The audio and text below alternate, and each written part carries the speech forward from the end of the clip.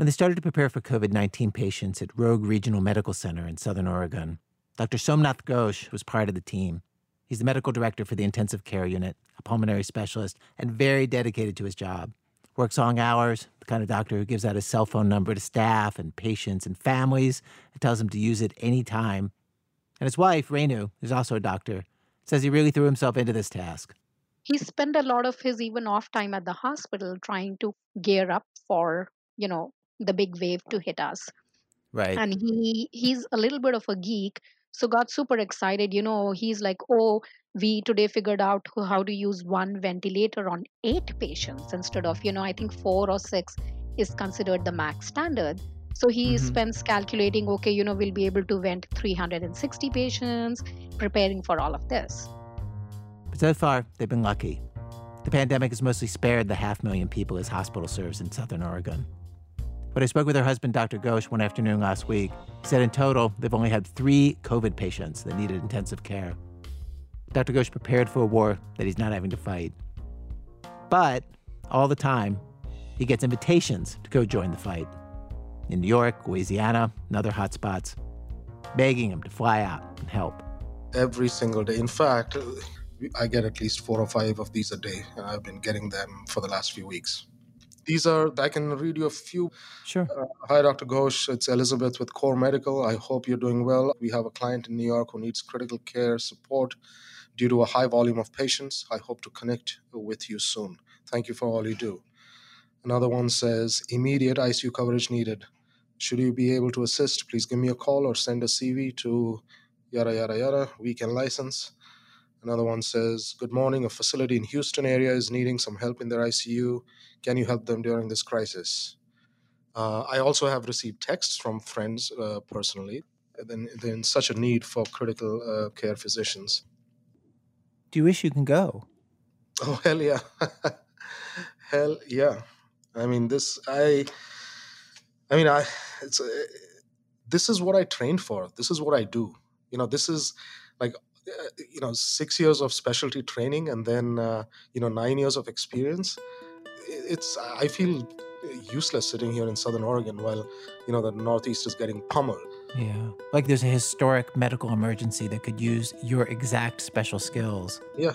I mean, I feel guilty even going home and, playing with my kids and watching TV. And, I know my friends, my brethren on the East Coast are risking their lives. Suboptimal PPE, not enough specialists to help them.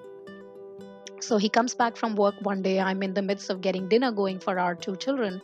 And he's like, what do you think about me going to New York? I'm sitting here, nothing is happening. And there they are just dying. And I think my first flash action was just anger.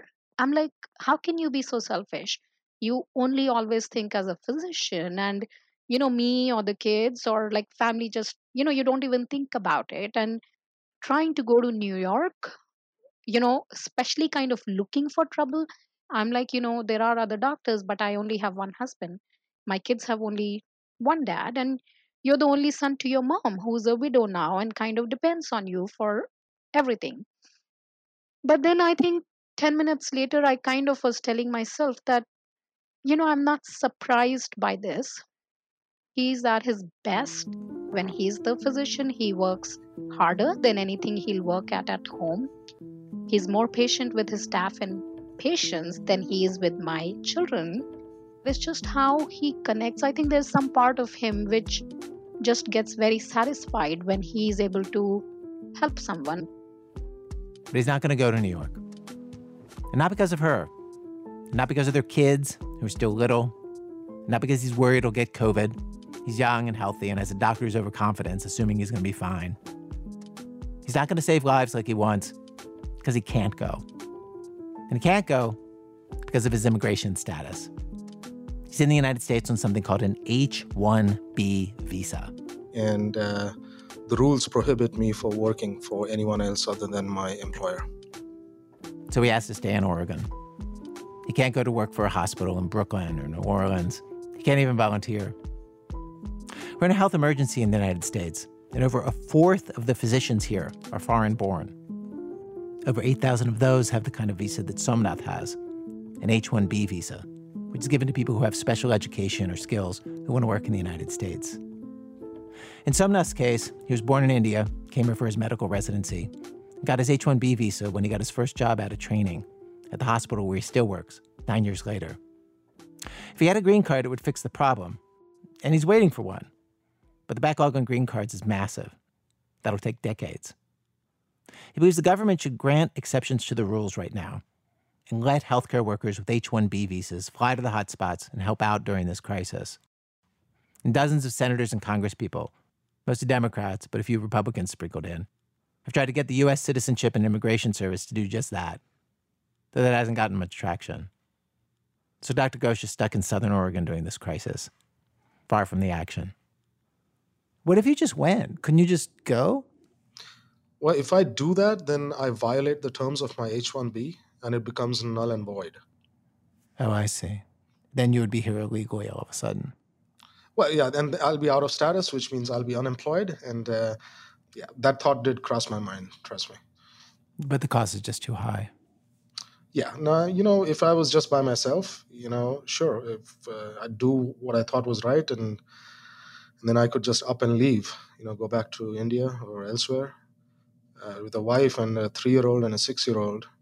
Yeah, I can't risk that. Yeah. How does it make you feel that you can't help?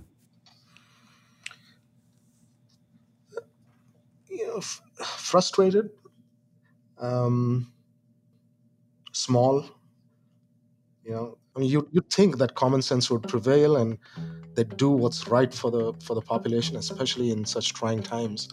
You want to yell and shout and scream and say, what exactly are you guys thinking of?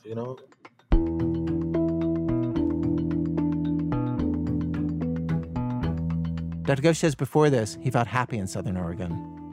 He's one of the leaders in his hospital, felt like he belonged. But since COVID, for the first time, he started to think he might leave the United States. I've been thinking about this more and more because, my kids are only 3 and 6. They can easily adapt to a new way of life. Mm-hmm. I'll be honest, the community in Southern Oregon has embraced me, and this is home for me.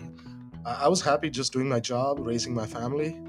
And then when this thing hit, and then I realized how helpless I am and how inconsequential. It boggles my mind that they don't think that this is a priority. I'll be, if this happens again this winter with an outbreak and this repeats itself, I'm out of here. I'm done. What do you mean?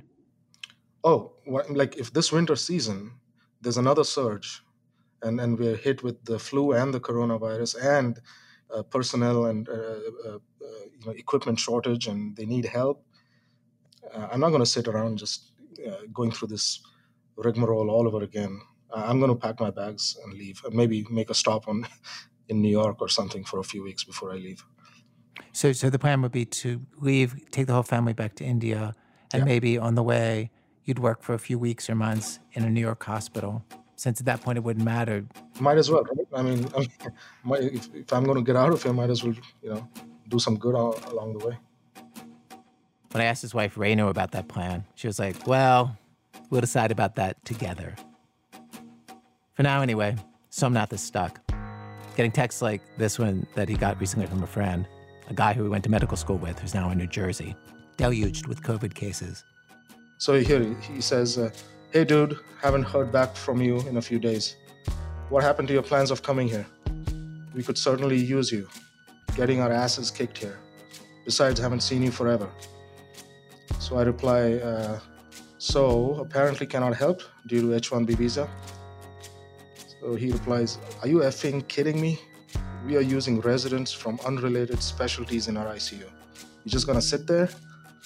So I reply, what do you want me to do? And he's like, this is bull, bro. I gotta go. Talk to you later. But today in our program, stuck. With so many of us stuck at home, we're stuck without a job. We're stuck on hold for everything next that was going to happen in our lives, waiting for a future to arrive that now seems unreadable and impenetrable. We have stories of people stuck in some unusual and extreme situations with, I swear we are human beings here at our show, we need this too, with some happy endings on some stories, From WBEZ Chicago, it's This American Life. I'm Ira Glass. Stay with us.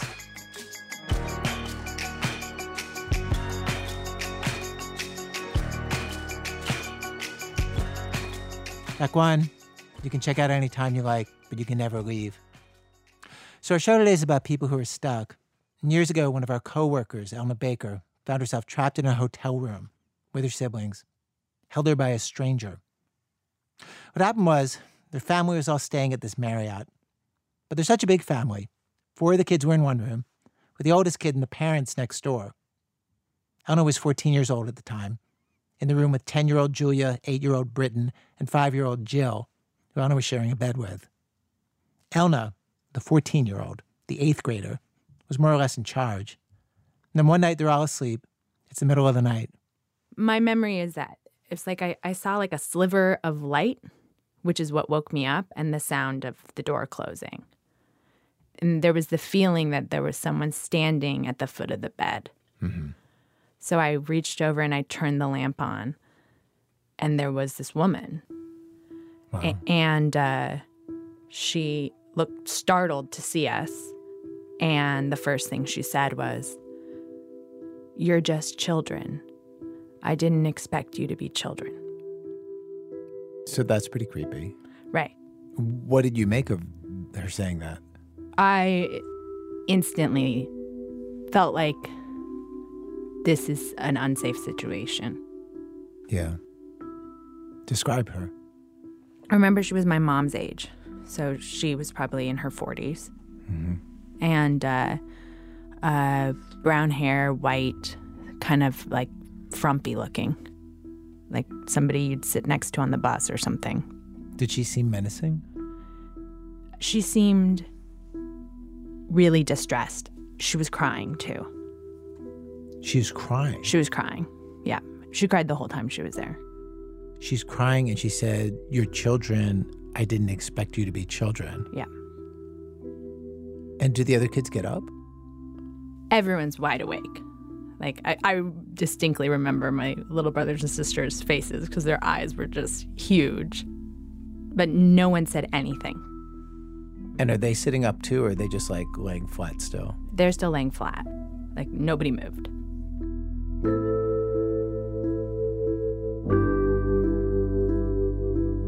So what happens next? She's talking, right? This isn't how it was supposed to be. And she's also crying, and she's talking to herself. I remember being very hard to follow what she was saying. Yeah. And eventually I said, "I'm sorry, I think you have the wrong room." And she started to cry, and she said, I know. And I do this. I don't know why I do this. And then she's pacing back and forth and kind of crying. And she sits down on the bed, at the foot of the bed. Did she seem crazy or did she seem upset? I mean, it's interesting. I was too young and unfamiliar to identify what a crazy person seems like. Yeah. But what I could identify in that moment was that this person was unpredictable. So you realize, like, oh, I've got to be really careful how I do this. I remember feeling that pressure. And in that moment, very, very, very aware of my brothers and sisters. Because they were so little. And that something bad could happen to them. And that the way that it wasn't going to happen to them was me. There were no adults there. I think it was the first situation I was ever in where you couldn't defer to someone else to keep you safe or tell you what to do. And what do I do? And it had that quality of like time slows down and you're there, but you're also watching.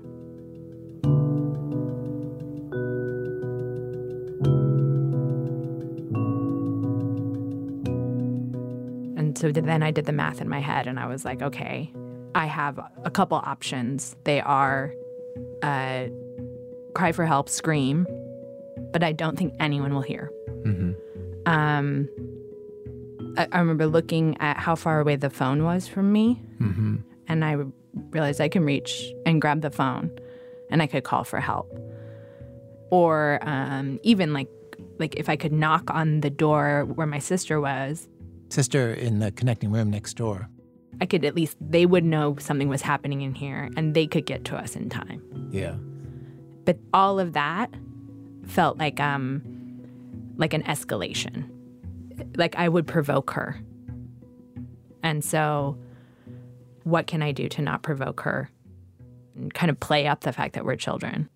And what I felt I needed to do was I needed to calm her down and become her friend. And if I could become her friend, she would leave and she wouldn't hurt us. Like get her to see you as a person. Just like make her think I was on her side. Because then it didn't feel like she didn't see us as people. It just felt like, it felt dangerous. And I didn't understand why. And I felt like the key to being safe was slowing everything down.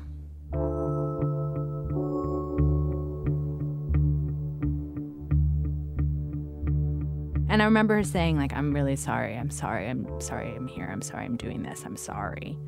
Mm-hmm. And I don't remember this, but my brother remembers that what she said was, I'm sorry, girls. I'm sorry, girls. And that his whole memory of this night was just being like, I'm a boy. Like, just so mad. So I asked her, I said, are you okay? Is everything okay? And she kept, going on about how her night was so hard. And I was like, I'm so sorry. That sounds really, really difficult.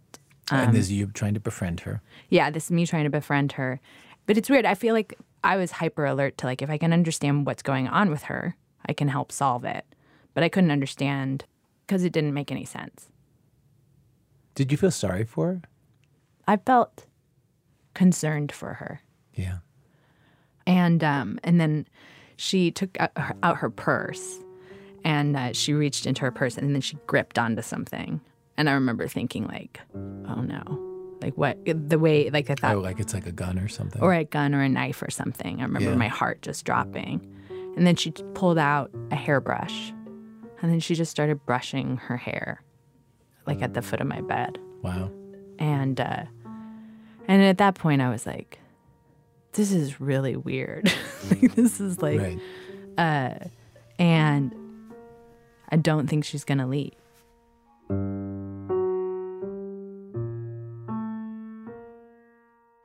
And then she sat on the vanity in front of the mirror at the desk, and she took her earrings off. And oh wow. And she started she took her shoes off. She took her coat off. She was just wow. making herself comfortable to be here now. Right. And so I let her do all that, and was sort of listening to her go on about what was wrong. And then eventually, after I felt like enough time had passed, I said, we have to wake up early to go to school tomorrow. And we're really tired, so I think we should probably go back to bed now. And she was like, I know, I'm sorry, I'm here, I'm sorry, I'm here. And I said, no, it's like totally fine that you're here. Almost like, thank you for being here. Mm-hmm. But do you mind leaving now?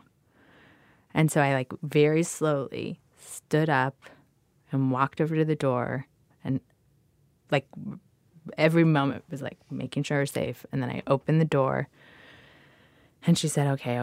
And she put her shoes on, and then she started to leave. And just as she was about to leave, I said, oh, you forgot your earrings. And then she was started crying all over again, like it was this huge thing. Walked over to get the earrings, and then sat back down on the bed. And I remember thinking, God damn, why did I bring up the earrings? We were so close to being safe. So then the whole thing, basically the whole thing started all over again, where I had to listen to her cry, calm her down. And then finally I'm like, we have to wake up early to go to school. Do you mind leaving? And I walked her to the door, And she walked out of the door. And then, like, as soon as she was out of the door, I just, like pushed the door as hard as I could to close it. And when I pushed it, basically slammed it shut, she screamed at the top of her lungs. And is there like a bolt or something on the door? I think I did bolt it after I slammed it shut. Uh-huh. And then I heard her screaming in the hallway, and then she ran down the hallway screaming, and then she ran back towards the door screaming. And that must have been terrifying. It was so scary. And then it was quiet, and then I heard this loud, she's banging on the door, as hard as she can, right? And then I hear a voice, and it's my dad. And my dad's like, open the door, open the door. And I realized it's not her banging on the door. So I open the door, and my dad's standing there, and he's like, did you hear someone screaming in the hallway? So then I tell him this whole story. I'm like, there's this woman, she was in our room. I tell him all the details, and he is furious. He was so mad. And then he told us to stay there, shut the door, don't open the door.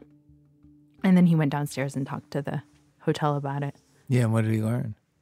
They tell him that she had been outside. She was crying. They asked if she was a guest there. She said yes. Her name was Elena Baker.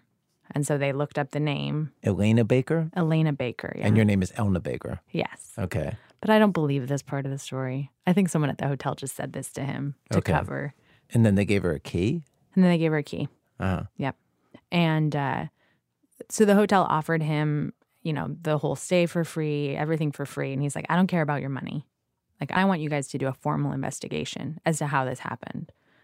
Wow, that's such a white man takes charge move. Why, that's not white. Oh, point taken.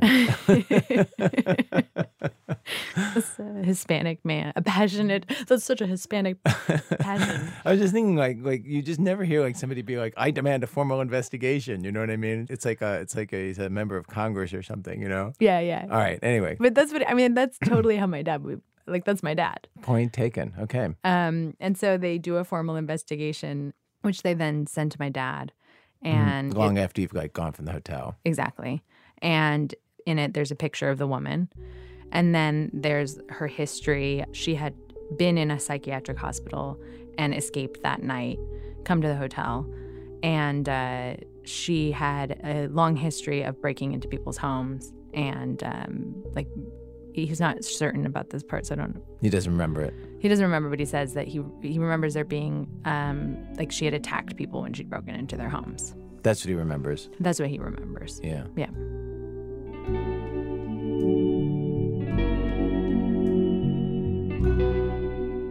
That part of the story, the investigation, who the woman was, Elna only found that out a couple years ago when she asked her dad about it. At the time, back when she was 14, her parents kept all that from her and her brother and sisters. They didn't want them to dwell on it or make them afraid of the world. They didn't want that evening to become a bigger deal than it already was. And Elna says today, that worked. And it's funny, even as I've told this story over the years, people are like, oh, that's so traumatic or that's crazy. I don't think of it like that. How so? It just was sort of because nothing bad happened, it has no category for me, if that makes sense. It was easier to just think this weird thing happened one night when we were in a hotel. In retrospect, would you have preferred if they had told you back when you were 14? No, I think it's good that I got to live in a world that I think is safe. On the other hand, she says, if they had made clear how much danger she was in, the family's memory of it and her memory of it wouldn't be of this weird event with no category, this random thing that happened one night. Instead, it would fit squarely into the category called victory, a solid win for a 14-year-old girl in a big religious family, when she got that stranger out of their hotel room without anybody getting hurt. And Anna says she would have liked that win.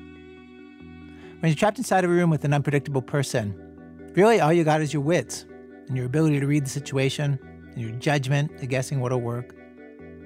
Nice to show everybody that even a kid can make the right call sometimes, if they pay attention closely enough.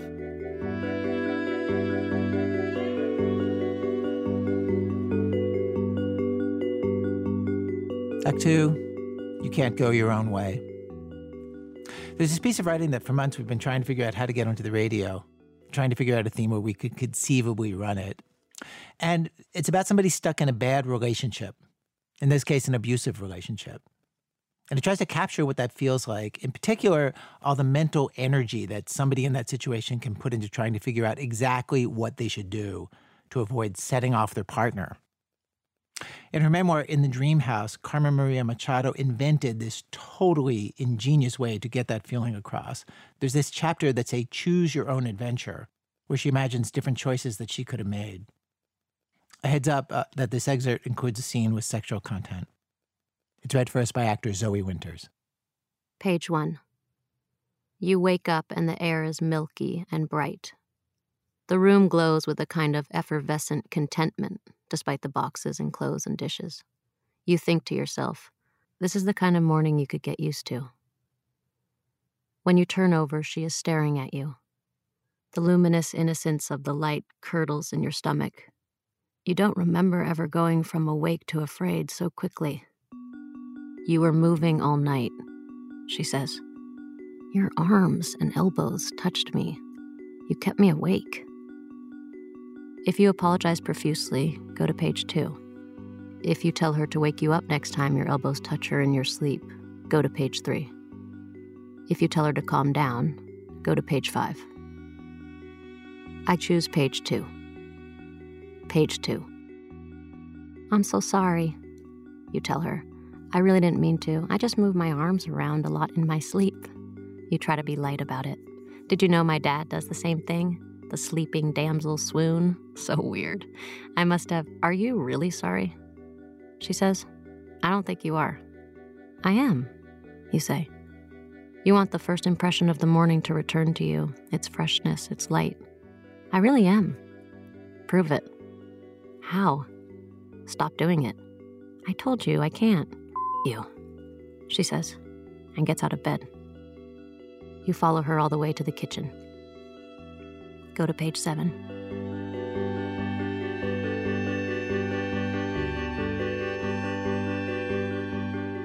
Page 7. Breakfast. You scramble some eggs, make some toast. She eats mechanically and leaves the plate on the table. Clean that up, she says, as she goes to the bedroom to get dressed. If you stare mutely at the dirty plate, and all you can think about is Clara Barton, the feminist icon of your youth who had to teach herself how to be a nurse and endured abuse from men telling her what to do at every turn, and you remember being so angry and running to your parents and asking them if women still got told what was right or proper, and your mom said yes, and your dad said no, and you, for the first time, had an inkling of how complicated and terrible the world was, go to page 10. If you do as you are told, go to page 8. If you tell her to do it herself, go to page 5. Page 5. Are you kidding? You'd never do this. Don't try to convince any of these people that you'd stand up for yourself for 1 second. Get out of here. Go to the next chapter. You're out. Wait, no. Let's try that again. I go to page 8. Page 8. As you're washing the dishes, you think to yourself, maybe I should put a tack on my forehead. Maybe I should be a better person. Go to page 1. Page 1. You wake up and the air is milky and bright. The room glows with a kind of effervescent contentment, despite the boxes and clothes and dishes. You think to yourself, this is the kind of morning you could get used to. When you turn over, she is staring at you.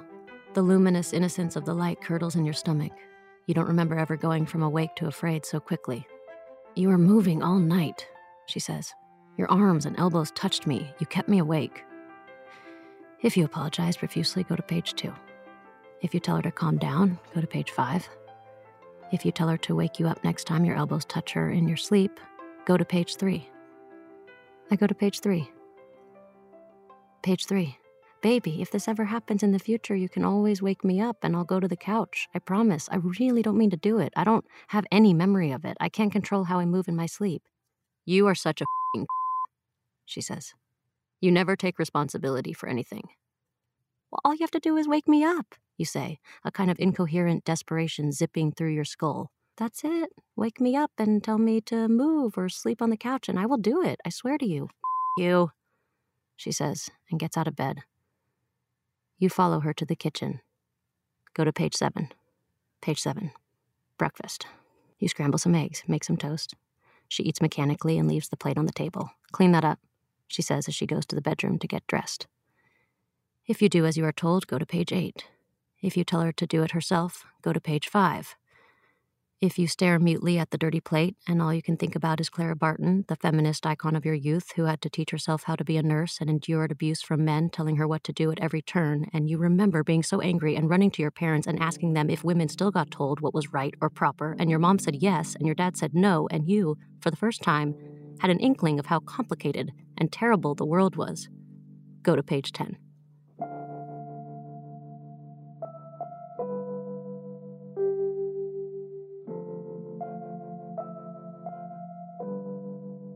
Page 10.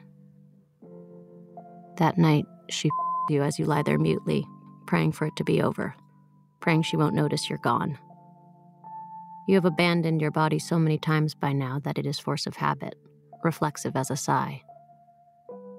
It reminds you of your first boyfriend, who you while watching porn. How he moved over you, how every so often he lifted the remote to rewind something you couldn't see. Once, you turned your head over the lip of the bed and saw a tangle of upside-down limbs, and your brain couldn't make sense of them. You never looked again. You would just lie there silently, watching his face. It was like being unfolded beneath the yawn of the planetarium as a kid. The sped-up rotation of the Earth, the movement of the stars, the constellations melting into and out of being. You shudder and moan with precision. She turns off the lights. You watch the darkness until the darkness leaves you, or you leave it.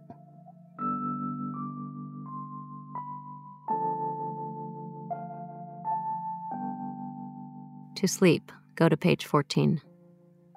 To dream about the present, go to page 13. To dream about the future, go to page 12. To dream about the past, go to page 11. I want to dream about the past. I choose page 11. Page 11. The first time it happened. The first time she yelled at you so much you were crying within 30 seconds from waking. A record. She said, "The first 10 minutes of the day, I'm not responsible for anything I say." This struck you as poetic. You even wrote it down, sure you would find a place for it, in a book. Maybe. Go to page 14.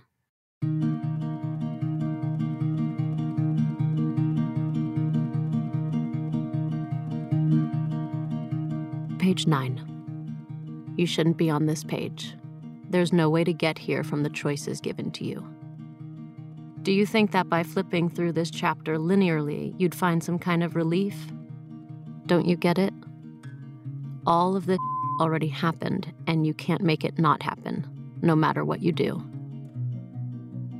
Do you want a picture of a fawn? Will that help? Okay, here's a fawn. She is small and dappled and loose-legged. She hears a sound, freezes, and then bolts. She knows what to do.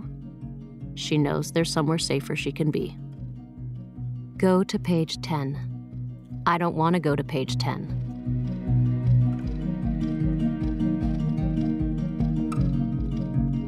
Page 6.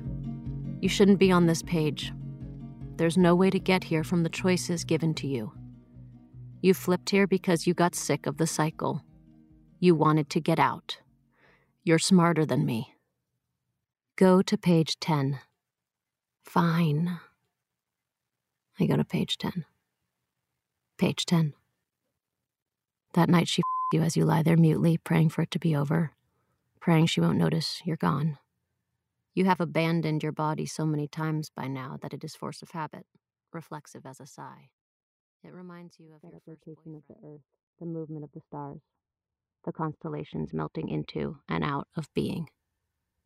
You shudder and moan with precision. She turns off the lights. You watch the darkness until the darkness leaves you, or you leave it. To sleep, go to page 14. To dream about the past, go to page 11. To dream about the present, go to page 13. Page 13. You shouldn't be here, but it's okay. It's a dream. She can't find you here. In a minute, you're going to wake up, and everything is going to seem like it's the same, but it's not. There's a way out. Are you listening to me? You can't forget when you wake up. You can't. Go to page 14. I want to dream about the future. I go to page 12. Page 12. It's going to be all right. One day, your wife will gently adjust your arm if it touches her face at night, soothingly straightening it while kissing you. Sometimes you will wake up just enough to notice. Other times, she'll only tell you in the morning. It's the kind of morning you could get used to. Go to page 14. Page 14. You wake up, and the air is milky and bright. The room glows with a kind of effervescent contentment, despite the boxes and clothes and dishes. You think to yourself, this is the kind of morning you could get used to. When you turn over, she is staring at you. The luminous innocence of the light curdles in your stomach. You don't remember ever going from awake to afraid so quickly. You were moving all night, she says. Your arms and elbows touched me. You kept me awake. If you apologize profusely, go to page 2. If you tell her to wake you up next time, your elbows touch her in your sleep, go to page 3. If you toss back the blankets from your body and hit the floor with both feet and tear through the house like it's Pamplona, and when you get to the driveway, your car keys are already in your hand and you drive away with a theatrical squeal of the tires never to return again, go to page 15. Page 15. That's not how it happened, but okay. We can pretend. I'll give it to you. Just this once. Turn to page 16. Page 16. An end. In the pit of it, you fantasize about dying, tripping on a sidewalk and stumbling into the path of an oncoming car. A gas leak silently offing you in your sleep. A machete-wielding madman on public transit. Falling down the stairs, but drunk, so you flop, limb over limb, like a marionette and feel no pain. Anything to make it stop. You have forgotten that leaving is an option.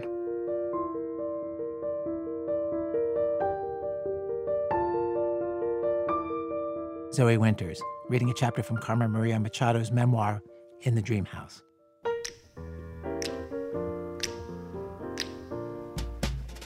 I wish I knew how it would feel to be free. I wish I could break all the chains holding me. I wish I could say all the things that I should say.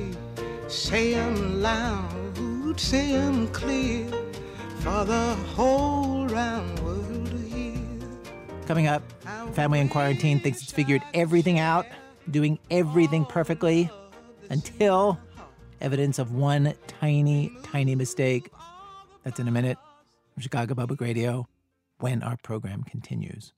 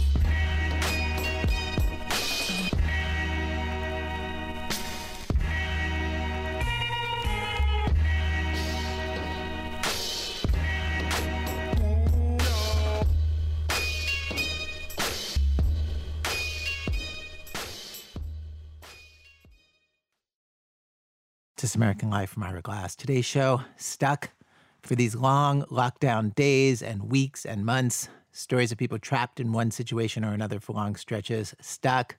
I say this, recording these words in a closet at home. Here I'm going to tap. That's the sound of me tapping hangers and a shirt.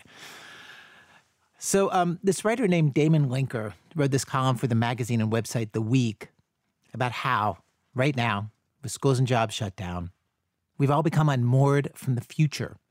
We're stuck in the present. And it's unclear when we're going to move forward to, graduation or a new job or whatever else we're building for ourselves in our lives, and a normal time we will be looking forward to. And he tries to make the case that this is a big, big deal. Human beings live their lives in time, he writes. Our sense of ourselves is partly who we're trying to become. Quote, a life without forward momentum is to a considerable extent a life without purpose, or at least the kind of purpose that lifts our spirits and enlivens our steps. Without the momentum and purpose, we flounder. A present without a future is a life that feels less worth living because it's a life haunted by a shadow of futility. End quote. I have to say, I've thought about that so much these last few weeks because so many people that I'm close to, I just see how they are stressed out by how weirdly formless their days have become. The normal routine is all gone, and all of us have only the cloudiest sense of what the future is going to be. Act 3 of our program today is about a family that is in that limbo, hunkered down, trying to get by. When you're stuck indoors for long stretches of time, weird things can happen. So let's get to this. This is Act 3, Cold Case. So those locked room detective stories where there's a crime in some room and it's unclear how the culprit even got into the room? This next story is kind of about that sort of situation. One of our producers, Nadia Raymond, explains. This thing happened recently that made no sense to me at all. My family's been isolating in suburban Rochester, New York, where my parents live. And I mean hardcore isolating.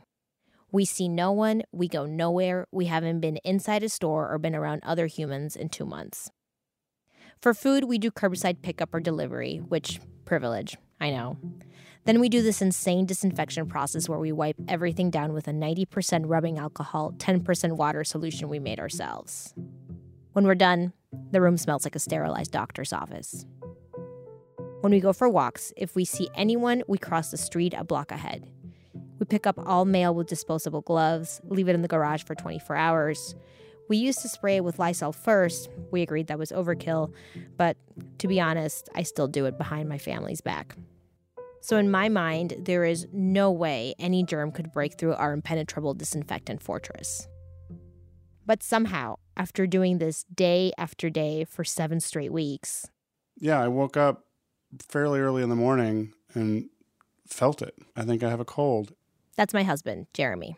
I was run down, runny nose, sore throat. In a couple of days, he was fine. But I was like, how the hell did that even happen? How could he possibly have gotten a cold? We've been super careful because he has an immune deficiency, one that affects his respiratory system. It keeps me up at night sometimes. Because if the cold virus made it into our house, then the coronavirus could too. It meant there was a crack in our armor. I needed to know where we had failed. So Jeremy and I consulted an expert at a very safe social distance. Where are you?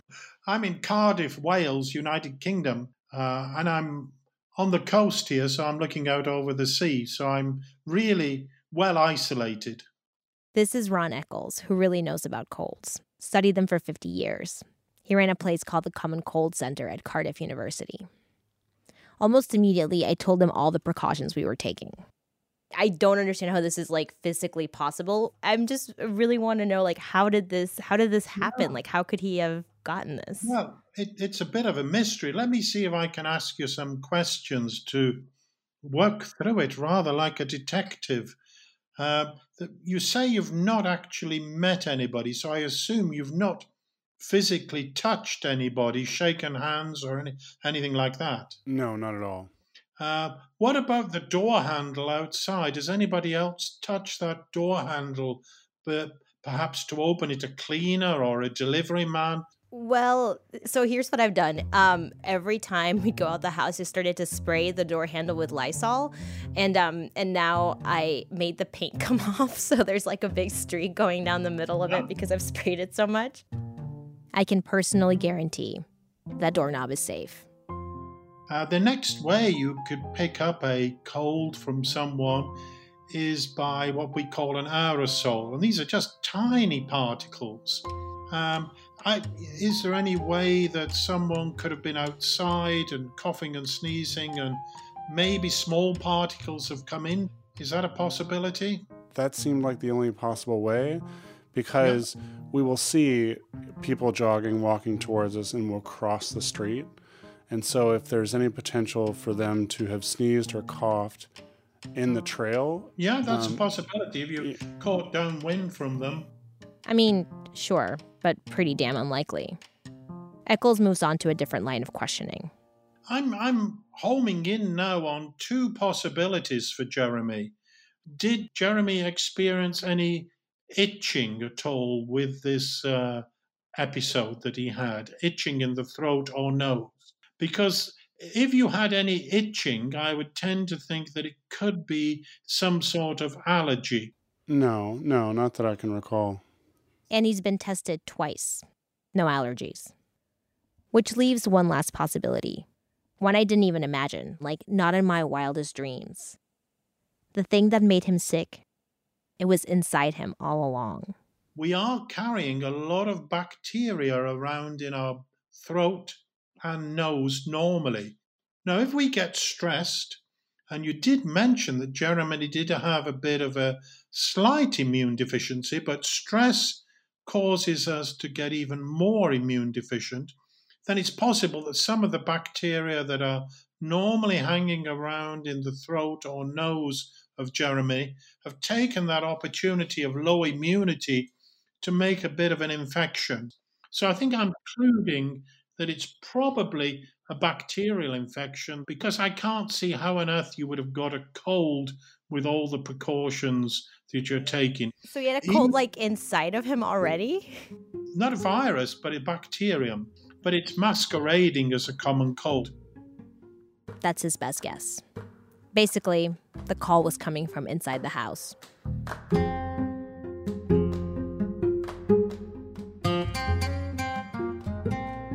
How long would Jeremy have been how long would have been just hanging out there with him? Could it be like months? Could it be something that he had since before the 7 weeks that we've been up here? Oh, yes. It could be years. Really? Years. It felt good. It meant there was no hole in the armor. All the wiping, the spraying, it was working. Everything was fine. Jeremy also felt good. Kinda. I think in some ways I might feel less relieved now, because now it feels like it just lives in me, and that it's just always there waiting to try to kill me. Don't worry, Jeremy. We all have the same bacteria. But it's coming after me.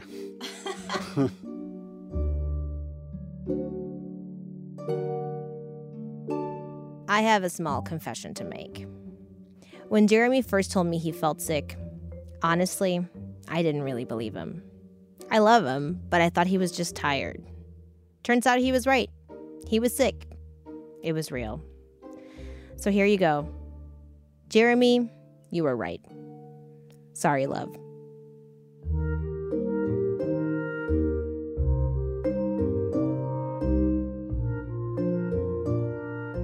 Nadia Raymond is one of the producers of our show.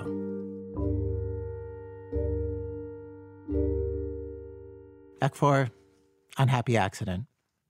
So we end our show today with a story from our archive of somebody stuck in a momentary difficult situation. It comes from Etgar Carrot. The story is all true. It happens in Israel, where Etgar lives, and was read for us in English translation by actor Michael Chernas. 30 years I'm a cabbie, the small guy sitting behind the wheel tells me. 30 years and not one accident. It's been almost an hour since I got into his taxi in Beersheba, and he hasn't stopped talking for a second. Under different circumstances, I would tell him to shut up, but I don't have the energy for that today. Under different circumstances, I wouldn't shell out 350 shekels to take a taxi to Tel Aviv. I would take the train. But today, I feel that I have to get home as early as I can. I spent last night at Ichilov Hospital with my wife. She had a miscarriage and was bleeding heavily. We thought it would be okay till she passed out. It wasn't until we got to the emergency room that they told us that her life was in danger and gave her a blood transfusion. 3 days before that, my dad's doctors told me and my parents that the cancer at the base of his tongue, which had been in remission for 4 years, was back, and the tumor was at such an advanced stage that the only way to fight it was to remove his tongue and larynx. The oncologist said she didn't recommend having the surgery, but my dad said that he was for it. The oncologist told him that the operation would leave him seriously handicapped, unable to speak or eat. At my age, my dad said, all I need are my heart and my eyes so I can enjoy watching my grandchildren grow. When we left the room, the doctor whispered to me, try to talk to him. She clearly doesn't know my dad. The taxi driver repeats for the 100th time that in 30 years he hasn't had a single accident, and that all of a sudden, 5 days ago, his car kissed the bumper of the car in front of him, traveling at 20 kilometers per hour. When they stopped and checked, he saw that, except for a scratch on the left side of the bumper, the other car hadn't really been damaged at all. He offered the other driver 200 shekels on the spot, but the driver insisted that they exchange insurance information. The next day, the driver, a Russian, asked him to come to a garage, and he and the owner, probably a friend of his, showed him a huge dent all the way on the other side of the car and said the damage was 2,000 shekels. The cab driver refused to pay, and now the other guy's insurance company was suing him. Don't worry, it'll be okay, I tell him in the hope that my words will make him stop talking for a minute. How will it be okay? He complains. They're going to screw me. Those bastards are going to squeeze the money out of me. You see how unfair it is? 5 days I haven't slept. Do you get what I'm saying? Stop thinking about it, I suggest. Try thinking about other things in your life, happy things. I can't, the cab driver groans and grimaces.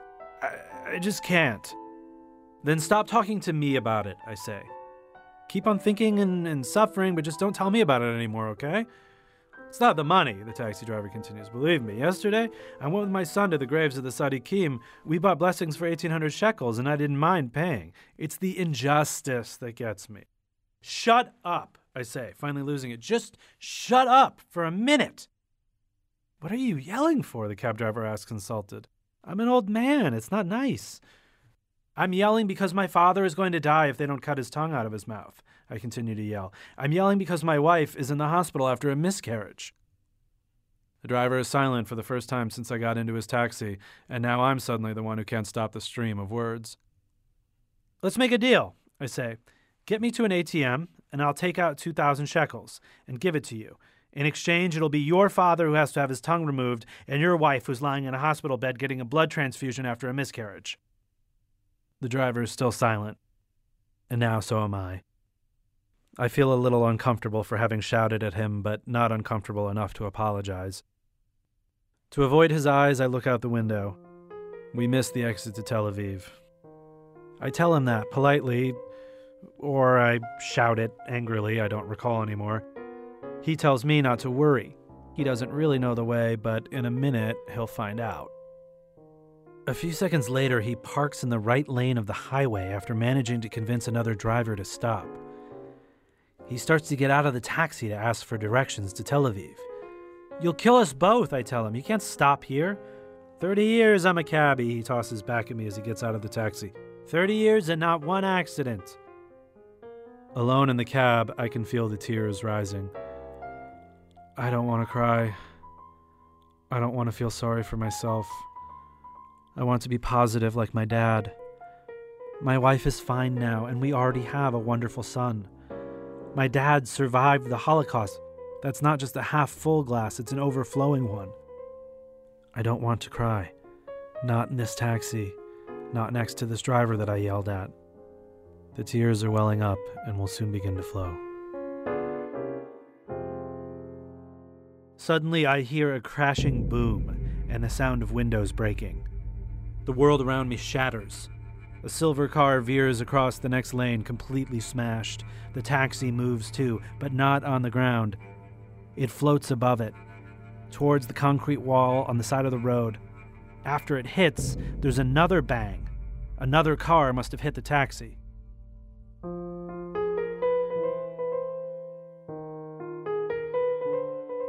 A second before the ambulance drives away, they load the taxi driver into it. Deep in my heart, I was hoping they'd send us in separate ambulances, but it just wasn't my day. The driver, looking revitalized and happy, lights a cigarette. The paramedic wears a yarmulke and tells me I was very lucky. An accident like that with no deaths is a miracle. The minute you're discharged from the hospital, he says, you should run to the nearest synagogue and give thanks for still being alive. My cell phone rings. It's my dad. He's only calling to ask how my day at the university was and whether the little one is asleep yet. I tell him that the little one is sleeping and my day at the university was great. And Shira, my wife, is fine too. She just stepped into the shower. What's that noise? He asks. An ambulance siren, I tell him. I try to sound casual. One just passed by in the street.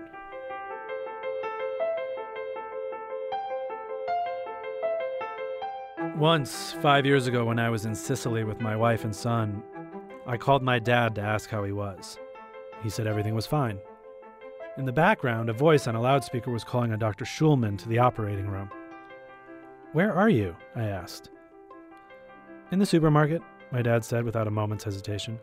They're announcing on the loudspeaker that someone lost their purse. He sounded so convincing when he said that, so confident and happy. Why are you crying? My dad asks now from the other side of the line.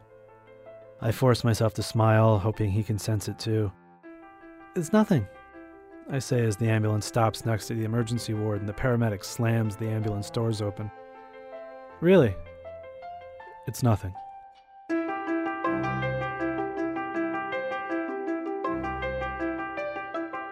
Michael Chernis, reading a story by Etgar Keret.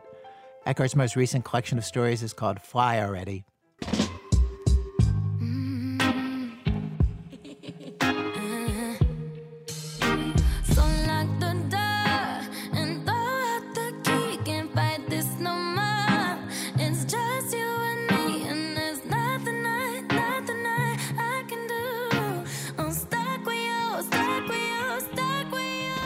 Well, the program was produced today by one of our managing editors, Sada Abdurrahman, and Aviva de Kornfeld. People who put our show together today includes Bim Adewunmi, Elna Baker, Emmanuel Berry, Susan Burton, Dana Chivis, Sean Cole, Nor Gill, Damian Grafe, Lena Mitsitzis, Stone Nelson, Catherine Raimondo, Nadia Raymond, Robin Semyon, Alyssa Shipp, Lily Sullivan, Christopher Sotala, Matt Tierney, and Julie Whitaker. Our other managing editor is Diane Wu. Our executive editor is David Kestenbaum. Special thanks today to Harrison Nesbitt, Alexi Horowitz-Ghazi, and Eileen Berry. I first read about Damon Linker's column in The Week by reading Andrew Sullivan's column in New York Magazine. Our website, thisamericanlife.org. This American Life is delivered to public radio stations by PRX, the Public Radio Exchange. Support for This American Life comes from Constant Contact, providing small businesses with tools to sell online and stay in touch with customers. Information about their new Small Business Support Kit with guidance and action plans is at constantcontact.com. And from Progressive Insurance, with the Name Your Price tool, offering a range of coverage and price options to choose from. More at progressive.com or 1-800-PROGRESSIVE. Now that's Progressive. Thanks, as always, to our program's co-founder, Mr. Torrey Malatia. You know, before he began his distinguished career in public broadcasting, Torrey worked on an ice cream truck. But I don't know, man. There were certain basics of the job I think he never got used to. Every single stop, he would greet the customers crowding around the window exactly the same way. You're just children. I didn't expect you to be children. I'm Ira Glass. Back next week with more stories of This American Life. I'm stuck with you.